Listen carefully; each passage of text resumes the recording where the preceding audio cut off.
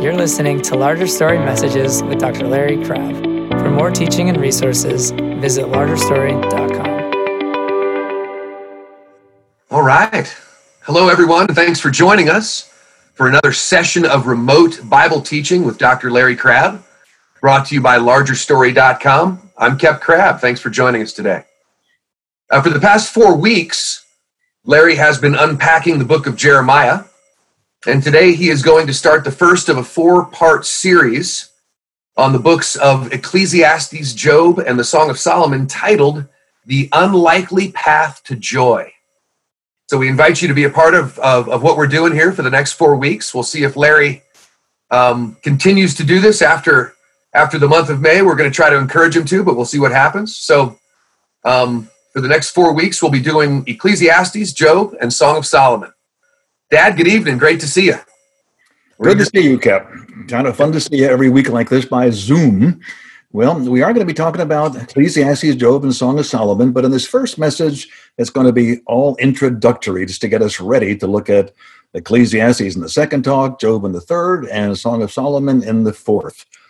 Well, again, I'll give you my welcome to another 4-part Saturday night Bible study. Now, if you've listened to my series on Jeremiah, then you probably have some understanding of how I go about wanting to hear God's voice, wanting to hear what he's saying to us in each of the books of the Bible. And in order to do that, I read what God is talking about with one primary thought in my mind. And the primary thought is very simply this: I want to discern whatever questions God is choosing to answer in the book that he's inspired. What I don't want to do, what I think is a mistake to do, what I think is a dangerous mistake to do, is to come to this text, to come to Ecclesiastes, Job, Song of Solomon, Jeremiah, Leviticus, Joel, anything, all the books in the Bible. If we come to the Bible expecting that God is going to answer the questions that life is creating tension about in us, that we want answers to certain questions, so we open our Bible trying to find God's answers. And, things like this, just a couple simple illustrations. God, how am I supposed to live with a husband who ignores me? Where do I turn for that? Well, I'll turn to, maybe some verse in Ephesians. Maybe that'll give me some help. Or maybe another one that I certainly have familiarity with, and I'm sure many of you listeners have familiarity with this. I just got bad news from my doctor. And God, I'm feeling nervous. I'm scared. I don't know what you're up to, and I don't know what to do about that. Tell me how I can find peace in the middle of something which is really upsetting me. Well, the list goes on. Come to the Bible looking for answers to the questions that we're already asking of God. And what's going to happen, more often than not, we're going to find the answers we think should be there, as opposed to discerning answers that God is actually giving us. The Bible can be so easily twisted if you come to it saying, here's my question, God, give me the answer that I'm going to like. And that's called eisegesis, putting into the text what you wish were there. But my approach, and I think every honest person who wants to read the Bible well and hear what God is saying, my approach is pretty simple. I want to read the Bible and discern what are the questions. Is there a primary question, or are there a series of questions that God is choosing to answer in the book that I'm reading, in the passage that I'm studying? And then that's called exegesis. I want to draw out of the text what I think God might be saying to me in the text. Well, that approach to Bible study, I think, is going to prove to be really quite important, as in this series, I look at these 3 books in the Bible, Ecclesiastes, Job, Song of Solomon, because the way I'm understanding these books from a lot of study, the way I'm understanding these 3 books and the message that are in them, is to realize that God is putting us on a journey that we don't want to take. They call it the unlikely path to joy, but it's unlikely because the path that he's outlining in these 3 books really is a path that we're not terribly interested in taking. We'd rather have a different path. So as we now consider what God is saying to us in these 3 books, what I think I'm seeing, as I've been reading them all and pondering them all and thinking about them for a long time in the past number of years, but now more particularly for this series, I think I've come up with one question that I think God intends us to ask, because this is the question that he's answering. And I think the question that God wants us to be asking, because this is what he wants to answer, is this. Here's slide 1. what do you suppose? What did God create us to most enjoy? God's a God of love. He's a God of joy. And we need to ask that question. Well, God, if you're loving us and you want us to have joy, what did you create us to most enjoy? And maybe there's a sub-question that follows. Well, what is the path that he designed for us to walk on that's going to bring us to whatever it is that we've been created to most enjoy? Well, let's kind of start at the beginning here. If we agree that God is love, the Bible declares that very basically, God is love, and if therefore he can never be anything other than loving, then we also must agree that whatever path he has arranged for us to travel on to the purpose he has for us is an expression of his loving desire to share the Trinity's joy with each of his children, with you and me.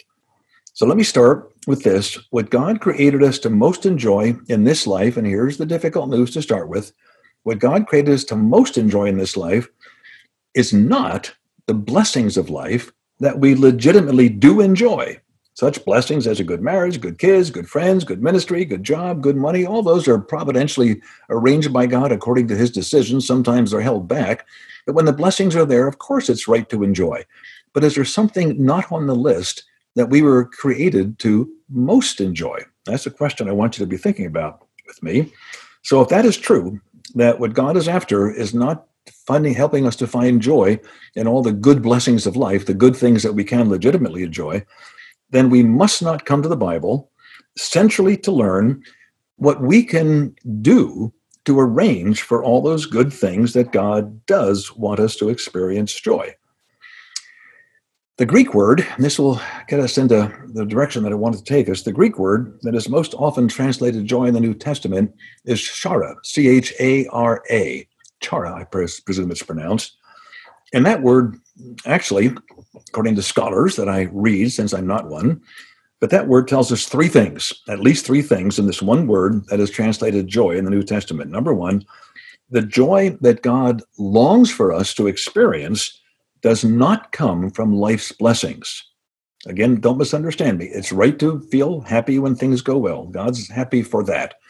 But the chara, the real joy that God is looking for us to experience does not come from all the good things of life, life's blessings. That's point one. Point two, that this kind of joy, chara, remains alive in us when life is going bad for us.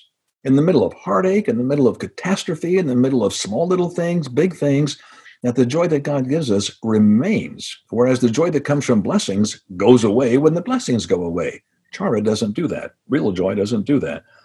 And three, and this is very clear from the scholars who know this word far better than I, of course, the third thing that the word chara implies is that we were created to enjoy something that has its source entirely in the person of God, in the Trinity.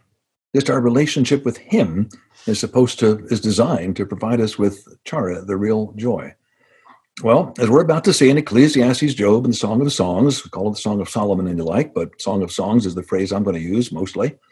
The more clearly, as we look at these three books, the more clearly we're going to see what it is as Christian men and women that we most want to experience. And the more we look at these three books of the Bible, I'm convinced that the more we're going to recognize that the journey to joy, to chara, is a journey that none of us naturally wants to take. But why? Why would we have some resistance, some lack of appreciation for the journey that God is leading us on to joy that he thinks is the path to joy? And of course, he's right. So why don't we naturally respond to it? Well, I think there's a couple of reasons, maybe two in particular. First, we likely have not yet gotten in touch with our deepest joy, our deepest thirst that God longs to quench. Once we get a hold of that, once we understand what our deepest longing really is, the inconsolable longing, as Lewis puts it, once I understand my deepest thirst, then I'm going to realize that maybe it's going to take some real work to get to feeling the satisfaction of that deepest longing. That's point one. We've not gotten in touch with our deepest thirst. And two, as Paul told us in 1 Corinthians 13 and verse 12, as of now, here's the quote, we see things imperfectly, like puzzling reflections in a mirror. That's how Paul put it. So let me very briefly summarize everything we're about to see in Ecclesiastes, Job, and the Song of Songs. We're going to get to slide 2 now. God is leading us to joy on a journey that moves us, number one, from the experience of boredom. He's going to lead us on a journey that takes us from the experience of boredom through the experience of despair into the experienced reality of love with a purpose. Now, we're going to look at that on the screen here for a minute. I want to make sure you get this. God is taking us on a journey from the experience of boredom. I don't really want to go there. Through the experience of despair. Is that necessary? Into the experience of love with purpose.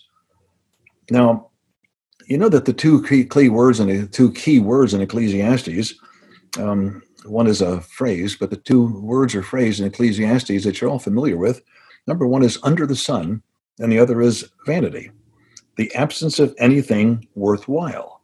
So to preview what I'm going to be talking about in more detail, I want you to hear this. If you and I live under the sun, in other words, never taking into account the larger story that God is telling and just dealing with our smaller story, what's happening in my life right now that I can see, that I can feel, that I can experience, if all I'm thinking about is my story under the sun, if I'm living under the sun, I'm going to enter the Ecclesiastes experience, and that's the experience of boredom. That's the message of Ecclesiastes that I want to unpack.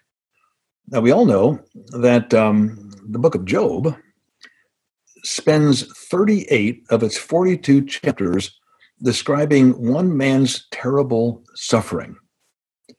So if we encounter ongoing, apparently meaningless suffering, which is what Job encountered, and is that not what all of us encounter at some degree, to some degree, at some level in our lives? If we encounter sometimes terrible, ongoing, apparently meaningless suffering, and if we feel the anguish of pain without purpose, that makes us wonder if God is indifferent to what's going on in our lives, that he seems so far away. And if you enter into this Job experience, then the experience that you're going to feel and become aware of in your own soul is despair. First boredom, then despair. And then the Song of Solomon, the Song of Songs, better known as the Song of Songs because we're not totally sure Solomon wrote it, but it's all about his wisdom. That is pretty clear.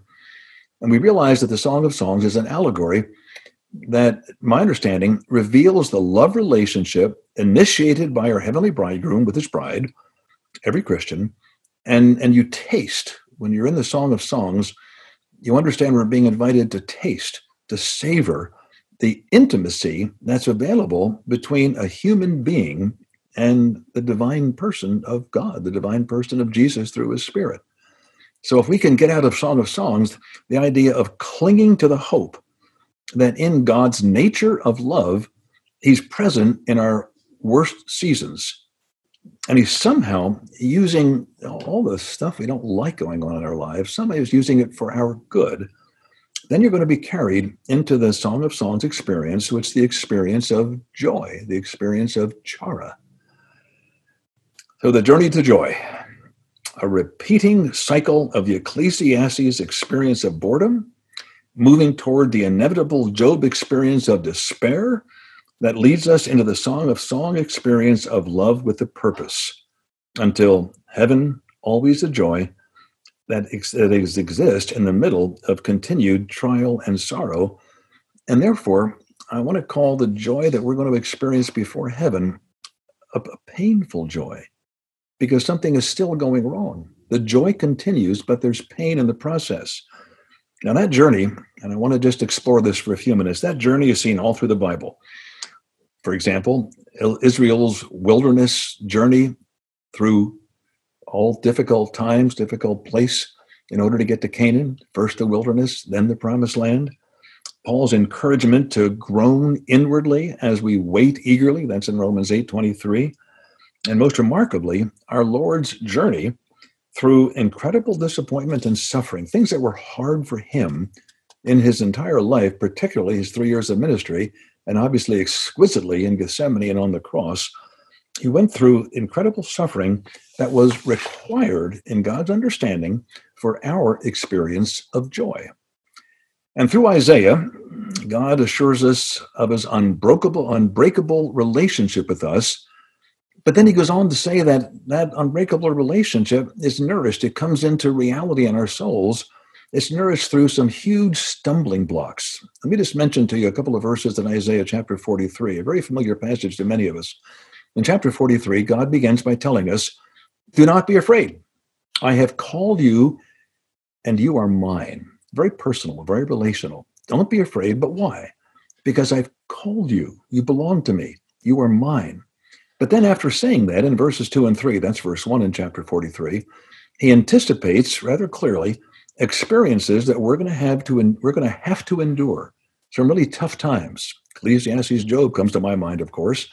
We're going to be experiencing things that are difficult to endure, and they're going to tempt us to doubt his loving intentions toward us.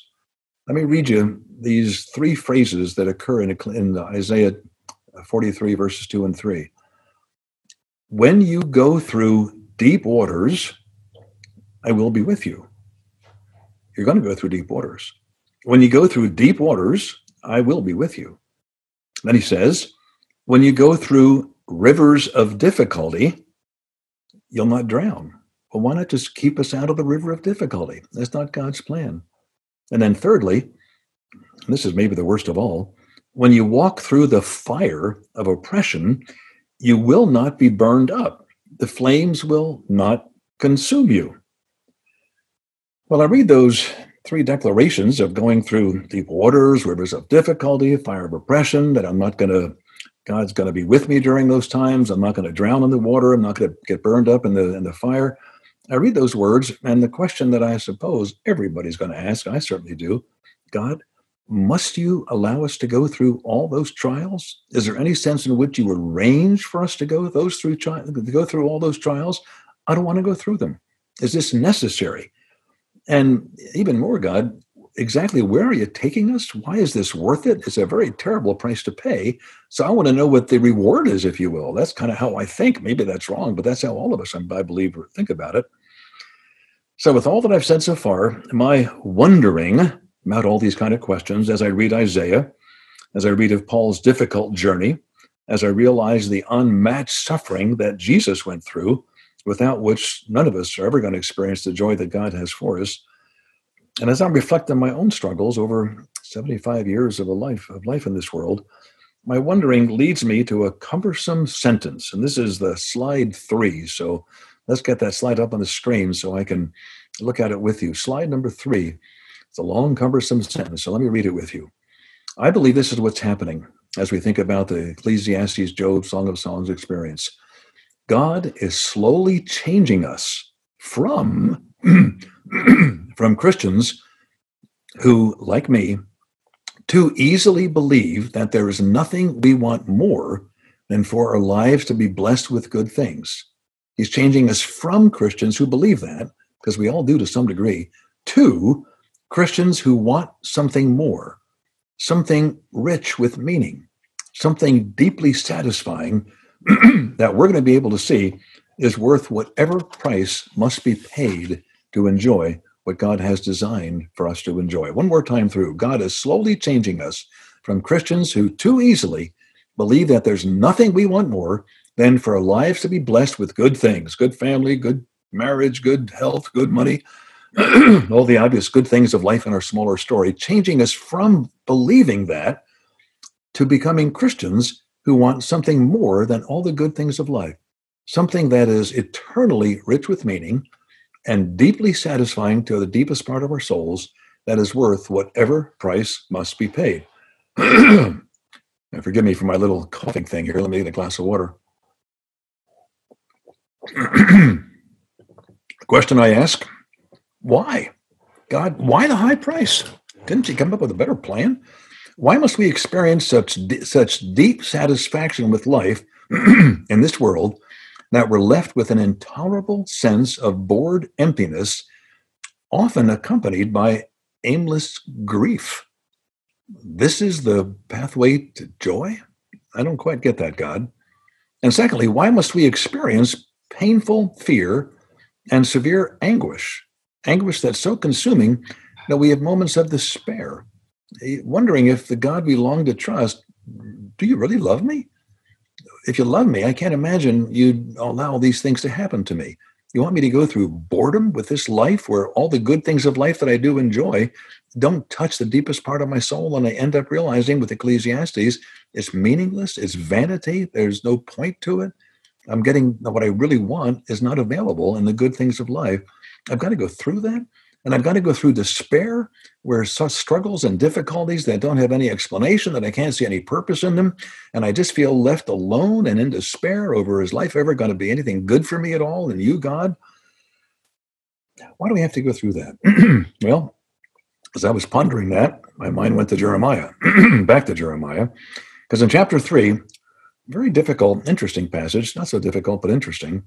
In chapter 3, we hear God rather plaintively, with some sadness, inviting his children. In verse 22, he says this, quote, "Come back to me, and I will heal your wayward hearts." I wonder what coming back to him really means. Come back to me, because I'm the source of everything you deeply want. Come back to me. And I'm going to solve the problem that's keeping you from enjoying what I design you to enjoy. I'm going to heal your wayward hearts. And when God issued that invitation, come back to me, the people responded in the next verse, and these are the exact words, quote, "Yes, we're coming, for you are the Lord our God." Now just read that and you think, well, wonderful. This is going to move in a really wonderful direction. The children of Israel are responding to God's invitation. Yes, we are coming back to you, God. You're the Lord our God. We trust you with our entire existence. But that's not what's happening. They're really good words. And maybe like me, you've said similar words. I've sometimes in the middle of some hard times said, God, all I want is you. Come back. I want to come back to you. If I've been away from you, I want to come back with all my heart.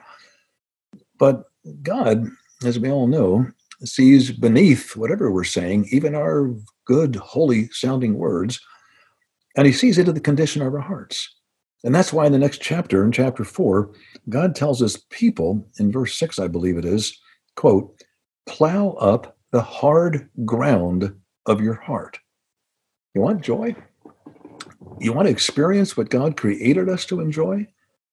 Well, there's something you got to do. You got to plow up the hard ground in your heart. I got to plow up the hard ground in my heart. What's that all about? Well, think of the hard ground of the heart that God sees, but we don't really see and don't many times even recognize is there. Think of that. Think of the hard-heartedness, the hard ground in our heart, as our greatest internal enemy of holiness. The Bible calls it, New Testament, the flesh.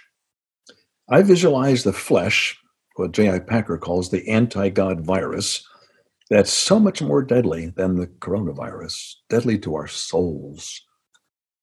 I visualize the flesh as a thick crust wrapped around our new hearts. God's been giving us a new heart. Jeremiah told us that. Ezekiel tells us that. God gave us a new heart. I'm a Christian. You're a Christian. I have a new heart. But around that heart, there's a thick crust that's been wrapped around my heart that doesn't allow penetration into the deepest part of my soul, the deepest part of my being. Its thickness, and here's the real tragedy of this thick crust, its thickness prevents us from discovering the thirst in our redeemed heart, the thirst to know God. Once discovered and felt with spiritually alive intensity, then something really important happens. We begin to realize that no price is too high to pay in order to experience what we were created to enjoy. God, I'm thirsty for something, and what I really want, only you can provide. And you're telling me I've got to go through the boredom of Ecclesiastes, the despair of Job. I don't want to go through that. I don't want to go through deep waters and rivers of difficulty and oppression of a fire. I don't want to go through any of that, but this is what you're going to call me to? I'm really not terribly interested in that until I realize what my thirst most deeply is. So what I'm suggesting as we get into these 3 books of the Bible, I'm suggesting that the boredom of the Ecclesiastes experience pokes holes in that crust. That boredom convinces us that living on the surface of the crust means to live in vanity. All the good things of life don't satisfy the deepest part of my soul. It's that boredom that pokes a hole in the crust and gives the spirit deeper access into who we really are in the core of our being. We want to go deeper. We want to understand. In the middle of boredom, we want to find something that's not boring, that's zealous, that's alive, that's real, that's hopeful, that feels meaningful and powerful, and summarized with the word chara. Our desire for more pokes the hole. And the despair of the Job experience creates a desperation. God, are you there in the middle of all this? A desperation to know God that widens the soul. Now, if you heard all that, I want to put up slide 4 now. If you heard all that, you're going to understand that there's a major point that's being made by these two books so far, as we're just looking at them in a very broad way at the moment. Here's what I want you to hear. Until monotonous boredom and hopeless despair cracks the crust that keeps us unaware of our passionate thirst for nothing less than God himself, we will not enter into the unshakable reality of the peace and joy, the ability to love that only divine love can generate. Understand that? Monotonous boredom, hopeless despair cracks the crust, so we can then enter into the reality of the Song of Songs experience of joy that only divine love can generate. Well, let me tell you, in order to illustrate what I believe is a really powerful illustration of what I've just read to you on the slide, let me tell you a true story that you may not have heard that illustrates how boredom and despair opens the soul to an experience of God. It's about a man that all of us know his name, Thomas Aquinas, the great Catholic doctor of the church, he was called, very brilliant man, very leading, influential doctor of the church. And he was born a long time ago in 1225, and he died in 1274. He was 49 years old when he died. And during those 49 years, he wrote a bunch of books. The most famous one is called the Summa Theologia. It took him 9 years to write this extensive treatment of all the heights of theology. I want you to understand the truth that God has revealed in the scriptures, and I'm going to take 9 years to write this out in detail, and he did. But here's the first part of the story. I have two parts to the story. After 9 years of writing this huge, massive work that still exists today, and people still read it, it's still really quite a book. I've not read the whole thing. I've looked at parts of it. But after putting his pen down, after 9 years of writing this, he turned to a friend, and he somewhat tersely said, "I will write no more books." Why? Well, his friend Reginald was taken aback, and he asked, "Why? Thomas, you've still got your mind about you. You're not really that old of a man. You're 47, 48, whatever you are at this point, and you got so much more in you. Why don't you want to, isn't there more that you want to write about?" And this was his answer. I'm paraphrasing a little bit, but it's very close to what Thomas said to his friend after he was asked to explain why he wouldn't write anymore. He said this, "All I have written is mere straw. All I have written is mere straw compared to the experience of knowing Christ." In other words, all the recognition that he got, all the enjoyment of using his brilliant mind to write this incredible book, all the recognition, all the applause that he got, all the importance that it helped him feel, all those things which have legitimacy to them, he's saying, those things don't count. It's the Apostle Paul saying that all that I have, a Pharisee of the Pharisee, and all the things that he talked about in terms of his knowledge before he became a Christian, he said, I count them all as dung. That was his word, compared to the knowledge of Jesus Christ. That's what Thomas is saying. Well, I wonder, as I think about that, I wonder if his boredom with what he could do led to a despair of ever experiencing what his soul most longed for. And as a result, he didn't really want to write more books. He wanted to, how do I put it simply, spend time with God, just to pursue his relationship with God. Well, the story continues. And here's the second part. I think it's the best part. Bored and despairing, one day near the end of his life, Thomas was in the chapel, and he was kneeling and praying before the altar.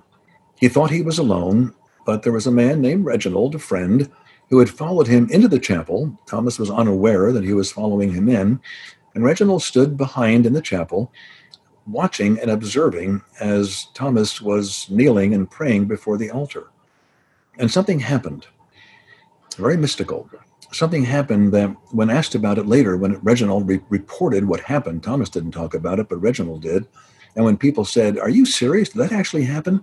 Under oath, Reginald swore that this is exactly what he saw and what he heard. As Thomas was kneeling and praying silently, a voice came from the mouth of Christ on the crucifix and asked a question. The voice said this, "You have written well of me, Thomas. What will you have as a reward?" Now just ponder that as slide number 5 comes on the screen. Ponder that. What will you have? Listen to what he said. Only yourself, Lord. Now just look at that for a second. You can have anything you want from God. He's offering it to you. I want nothing but you. Only yourself, Lord. Do you resonate with that? Do I resonate? With all else that I want, if God came to me and said, "You can have anything you want, Larry. I've been pleased with your service to me all these years. Tell me what you want." Well, I think a couple things come to mind. My health isn't always the best. I wouldn't mind really good health in my senior years. I wouldn't mind feeling really good and full of energy until the day that I die in 10 years, 15 years, 2 months, whenever. God, I'd kind of like to finish really well with health and energy and passion and ongoing ministry. That's what I'd like, God. It's not what Thomas said.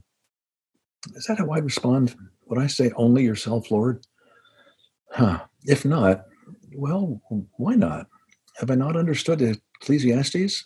Have I not understood Job and the value of going through the Job experience?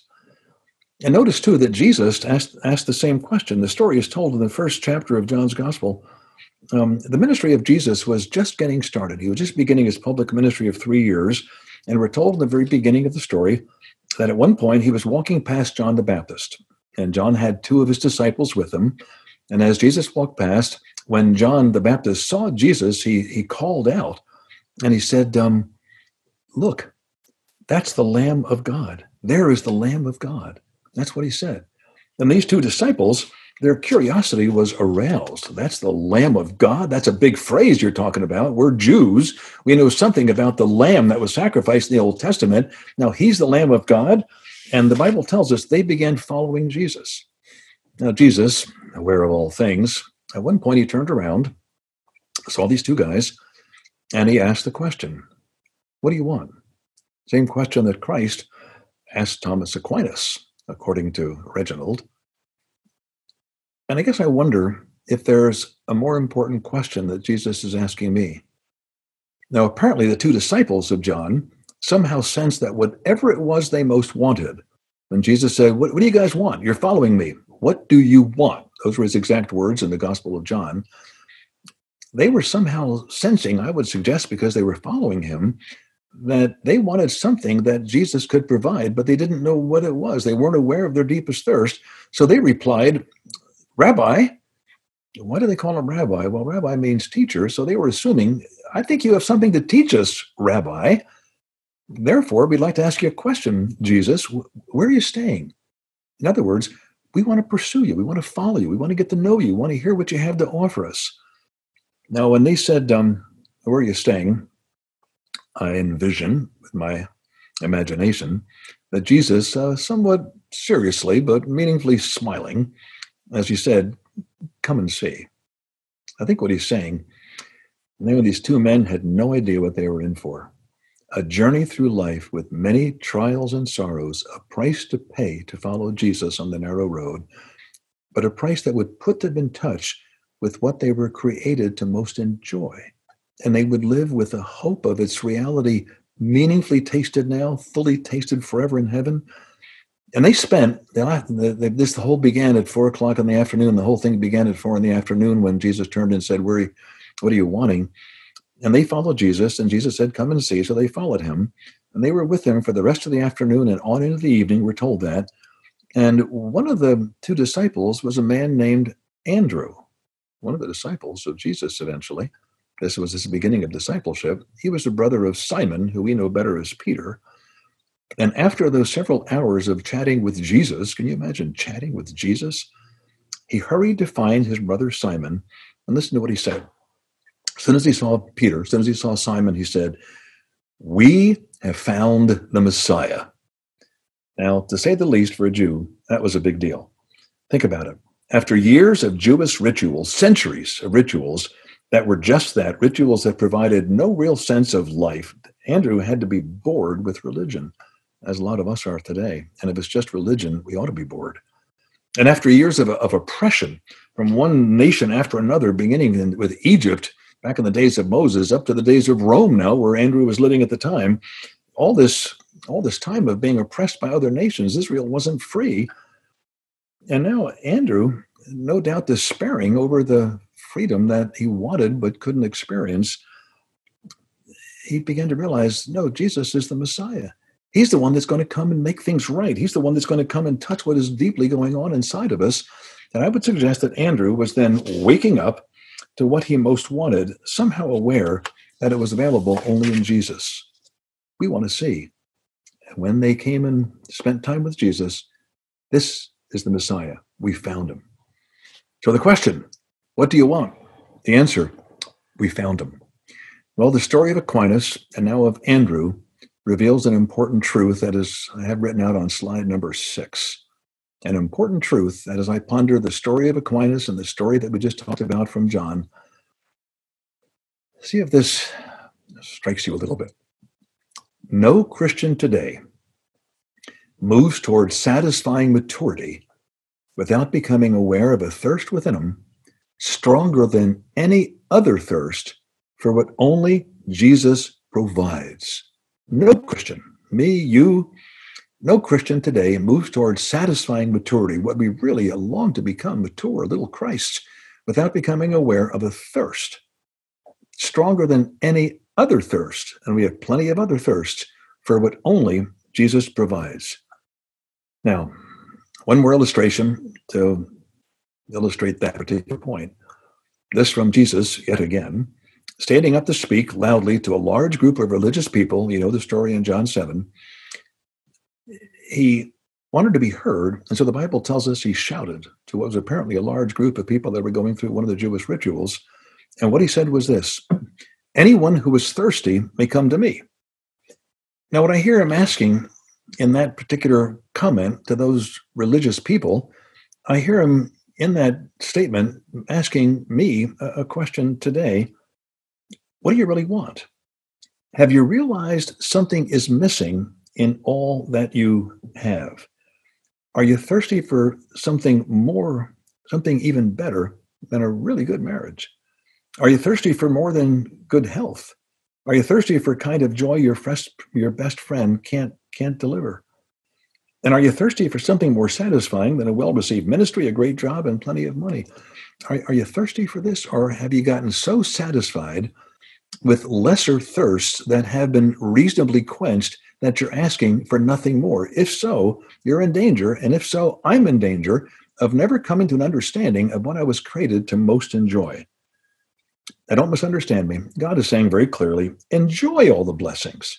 Enjoy all the blessings that I, God, providentially provide. When you have a good marriage, of course enjoy it. When you have a good dinner, of course enjoy it.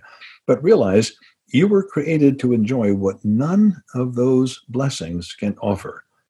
So I hear Jesus telling us, slide number 7, I hear Jesus telling us something that is really a little hard to hear. But this is what I believe Jesus is saying to us in that passage in John chapter 7. Don't come to me with only those lesser thirsts. And again, don't misunderstand. Yes, come to him with our lesser thirst. God, I want to be healthy. I want the surgery to go well. I want my marriage to really be good. I want my kids to turn out well. Sure, of course, come to him with that. But don't come to him with only those lesser thirst. Why?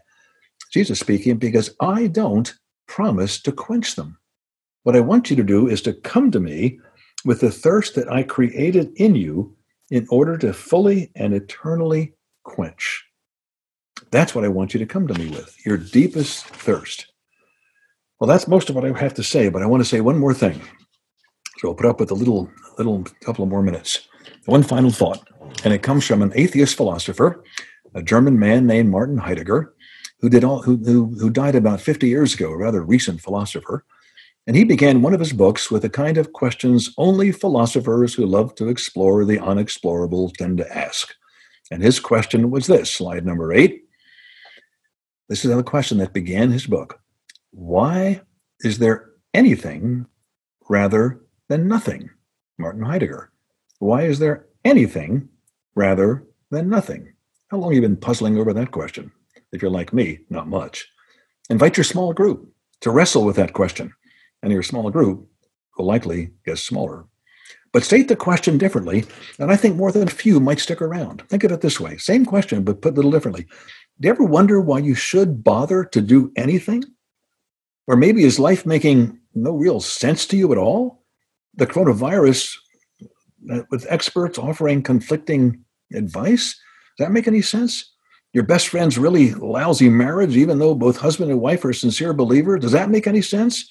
Your daughter's life-threatening illness, if that's your situation, does that make any sense? All the narcissism you see in yourself and in your church, does that make any sense? Can you make sense out of all that you see in life? Why is there anything rather than nothing? Put it in those terms, and maybe we let that question strike a little more closely to home. And then listen to what Heidegger said about that question. And this is a quote from his book. I quote, "Many men," the old-fashioned way of referring to men and women, "many men never encounter the question. If by encounter," these are Heidegger's words, "if by encounter we mean not merely to hear and read about it as an interrogative question, but to ask the question, that is, to bring it about, to raise it, to feel its inevitability." Well, what I'm suggesting as I wrap up this first talk is it's not a bad question to get in the back of your mind as we begin to explore Ecclesiastes, Job, and Song of Solomon. Why is there anything rather than nothing? God made everything, so why is it all here? What's the point of existence? And actually, Heidegger goes on, I'm not going to quote it further, but he goes on to say something really interesting to me, that the question, and this is what Heidegger actually says, this question, why is there anything rather than nothing, it comes to mind when life is disappointing. He's referring to the Ecclesiastes experience. Sometimes, he says, it comes to mind when we suffer with no relief available. I think he's talking about the Job experience. But then he adds at the end of this paragraph, this question sometimes gets asked when life is going well, but we're strangely aware that something we dearly want is missing. The Song of Songs experience, where we come to realize that there really is a thirst that God intends to forever satisfy. So, as I close this introduction to the message God has for us in Ecclesiastes, Job, and the Song of Songs, I bring up Heidegger's question one last time. Why is there anything rather than nothing? In Ecclesiastes, Solomon told us what it was like to live under the sun. He found nothing that gave him what he most wanted in all that is available as we live in the smaller story of our lives. Ecclesiastes asks the question that the rest of the Bible answers. Maybe there really is something to hope for, and in measure to enjoy, from which I can draw real strength when nothing less satisfies. And maybe when nothing makes sense, maybe I can find some strength in what Ecclesiastes is leading me toward. Maybe there really is something to gladly live for when big dreams shatter and life gets turned upside down. That's my introduction to a series that we're going to see, we're going to come to see, that it really is all about spiritual formation, the pathway to our joy. Becoming who we were created to be, who we most long to be if we're aware of our deepest thirst. Maybe we're now ready with this introduction to more deeply explore the journey the Spirit is leading us on from the experience of boredom, through the experience of despair, into the experience of love with a purpose that really matters. And the last slide, let you know what's coming up in my next message. Very simply, next week, the Ecclesiastes experience. That's what we're going to be talking about next week, the Ecclesiastes experience. That's my introduction. Looking forward to sharing with you next week. Thanks for listening. Dad, thanks so much for doing that for us. I just really appreciate it. It kind of reminds me of the time when Kenny and I are sitting with you and Mom in the kitchen and you're doing Bible studies with overhead projectors when we were little kids. I remember it well. I have that same image in my mind as you were teaching today, but thanks for those words. And we'll be excited to join you next Saturday for the book of Ecclesiastes. Thank you everyone for joining us today. And we just want to encourage you, if you are interested, Dr. Crabb has a new book coming out at the beginning of the summer in June. And we have pre-orders available for that now. If you want to go to largerstory.com /waiting. You can see the book there, Waiting for Heaven, Freedom from the Incurable Addiction to Self. It's Dr. Crabb's next book, and we encourage you to get that. And we will see you all next week. Everybody, please stay safe, and God bless you. Thanks for listening to Larger Story Messages with Dr. Larry Crabb. To learn more, visit largerstory.com.